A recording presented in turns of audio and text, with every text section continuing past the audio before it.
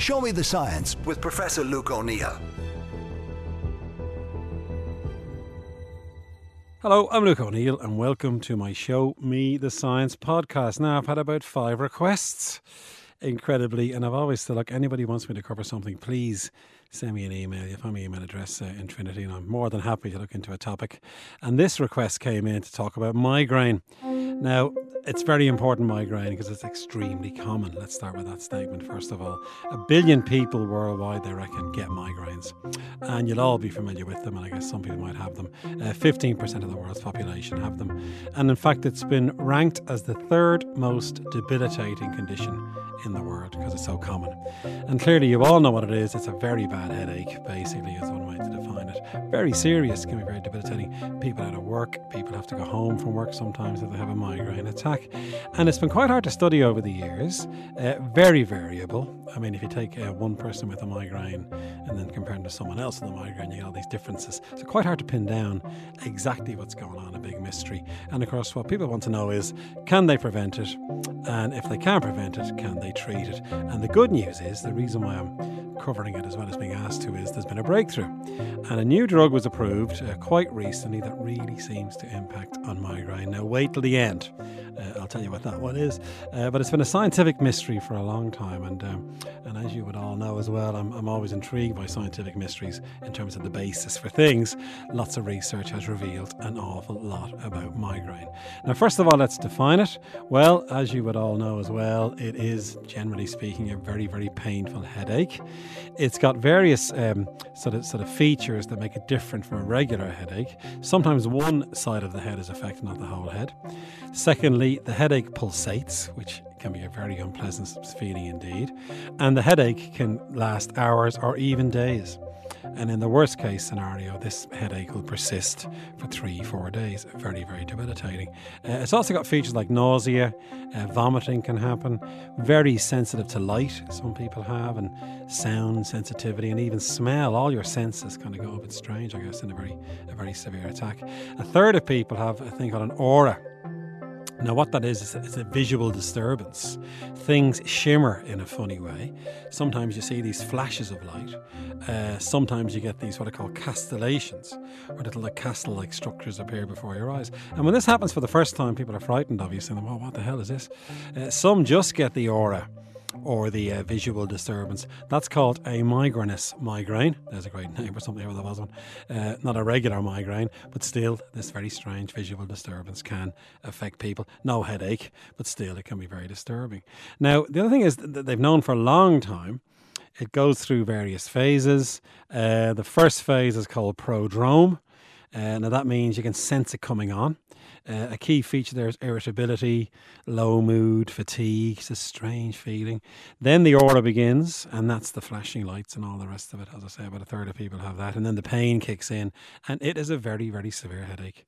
It's so severe you've got to lie down, basically, in a darkened room. People often do that. The last phase is called postdrome. And that's a bit like a hangover, is the best way to describe that. And these are well worked out. We know these phases happen. They can be timed almost in some people, and people with migraine get used to them. They know how long the prodrome lasts, for instance, and then the aura kicks in. Then they know the pain is coming. So it's a well worked out kind of process. Very complicated. Just think about that for a minute.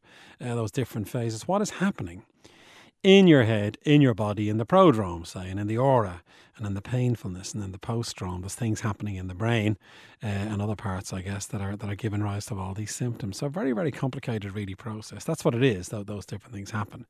Now, the next question then is, what is the cause of migraine? Now, clearly, again, they've looked at this for a long time, and we still don't fully know, is the sad truth of it. First of all, there is genetics. So like most things that we often talk about, it runs in families. 2/3 of cases run in families. So therefore, there's a big genetic component. They've spent decades looking for gene variants that might explain it, without huge success, it has to be said. Now, why would that be if there's genetic evidence? Well, a big reason would be you might have one gene, the next migraine person might have the other, and there won't be any overlap between you. So it's very hard to pin down, which genes are involved and which aren't. The second thing that's definitely involved is hormones in the body. Now, how do we know that? Well, first of all, pre-puberty, so pre-adolescence, it's much more common in boys than girls. That's the first thing, which is intriguing.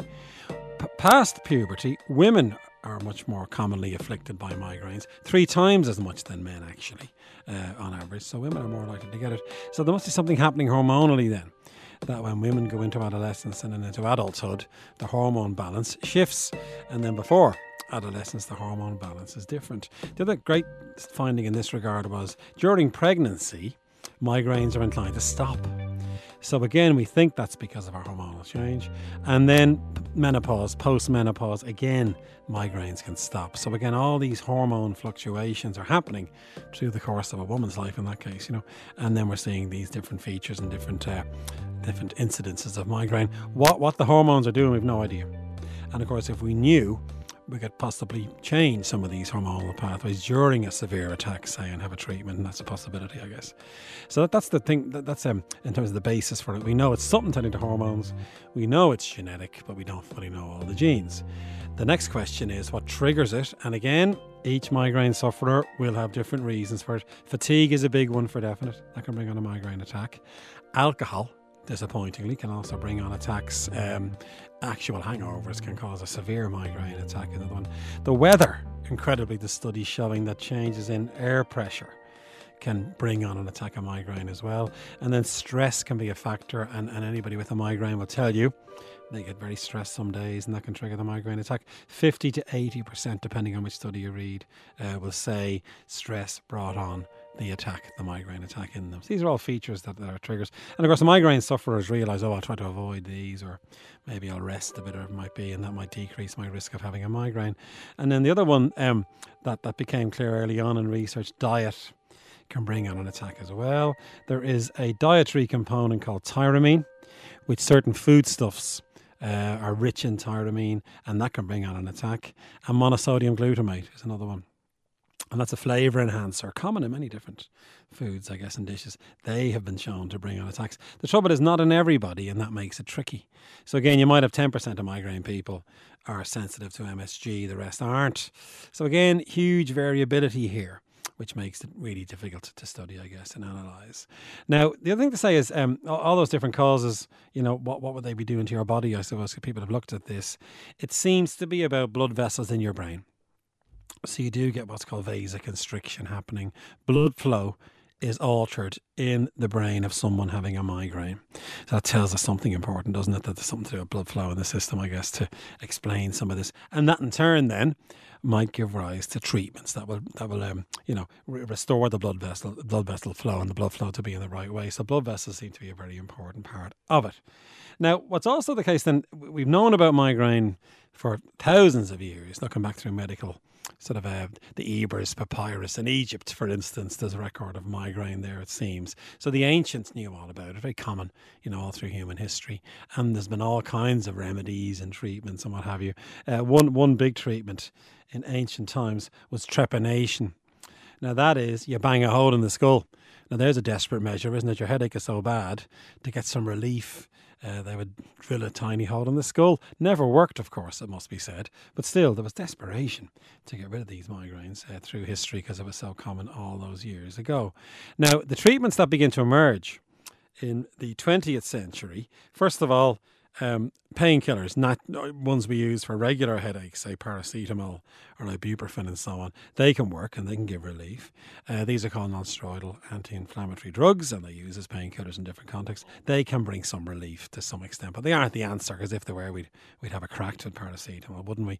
Other compounds, beta blockers, which can regulate blood flow as well, and that gives us a clue. So the blood flow might be, restored, I guess, by beta blockers can be used. Anticonvulsants, strangely, they were shown to bring benefits. Some of these studies were purely serendipitous, someone just trying these things and seeing an effect. Drugs called triptans, which were a big advance in a way because they were working more consistently. They are what I call 5-HT agonists. They trigger a neurotransmitter in the brain called 5-HT. They have shown benefits. So clearly these things work, and there's some benefits. Not a cure by any means, but they still work to some extent. And then there's alternative treatments, and they can be a bit, hard to pin down. Some people swear by them. One that's very interesting is a plant called feverfew. And I mention it because I did part of my PhD on feverfew. And it grows in Irish gardens, looks like bunches of daisies. There was evidence through antiquity chewing on feverfew leaves may bring relief. And indeed, there's a chemical in feverfew called parthenolide, which I worked on as part of my PhD, that there's some evidence that it might give relief to migraine, And again, companies are still working on these kinds of things to see if they work. Melatonin's another one, a natural thing that goes up, as part of your circadian rhythm. That's been shown to have benefits as well. So all these things are there, and they're giving some benefits. But now, the breakthrough, and this is a really great example of superb research. And again, I knew about this during my PhD, actually, all those years ago. There is a natural hormone, if you like, or chemical called CGRP in your body. CGRP, again, regulates blood vessels. It can cause vasodilation. And when I was doing my PhD, one of my co-students called Sue Brain, she worked on CGRP. I remember she was telling me about it. So CGRP can regulate blood flow, and they discovered, I guess it's about 10 years ago now or so, this could be important in migraine. And there was evidence of a CGRP deficiency in migraine, possibly in some people. Others, there was too much being made. So again, there was all this sort of mixed evidence around it. And then a trial was done. A company had developed a way to block CGRP and stop it causing the vasodilation, which might give rise to the symptoms. And guess what? That trial showed really good benefits. And in fact, anti-CGRP has now become almost a standard of care, as we call this, for migraine. And again, the clinical trial data showed it does work. Not in everybody. Let's emphasise that as usual. It works in sort of a reasonable percent, though, which allowed it to be approved, of course, for use. But that's seen as a big step up because it really does give relief. You can take it as you begin to go through the prodrome phase, and you know yourself you're having prodrome. Take the anti-CGRP, and again, that's been shown to give a lot of relief for many people with migraine. It's the biggest advance in migraine research, really, in the past 50 years, you might say. And again, that's all tied in to blood vessels. And the trouble with this is it's an expensive therapy. It's about $6,000 a year, which isn't cheap, not as cheap as a painkiller, for instance. But still, it's a real sort of thing that's come along, and it really is showing benefit. And meanwhile, the anti-CGRP advance has galvanised research in migraine now, because it's possible now to find a way to treat it. And many labs are working on migraine and possible new approaches to treat it. And they'll be useful, of course, for people who don't respond to these therapies, or you might get a better response, and several different processes are being examined as we speak. So yet again, as we often discuss with most medical things, a lot of hope here for getting a durable way to treat migraine and stop it from happening in the first place, if we're lucky. So there you have it, the science of migraine. I hope that didn't give you a headache. Is that an appropriate joke, I wonder, Owen? But I hope you got some useful information from that. And as I say, anti-CGRP is great to see, and there will be new medicines coming down the track as well to treat what is a very debilitating disease. So thanks very much for listening.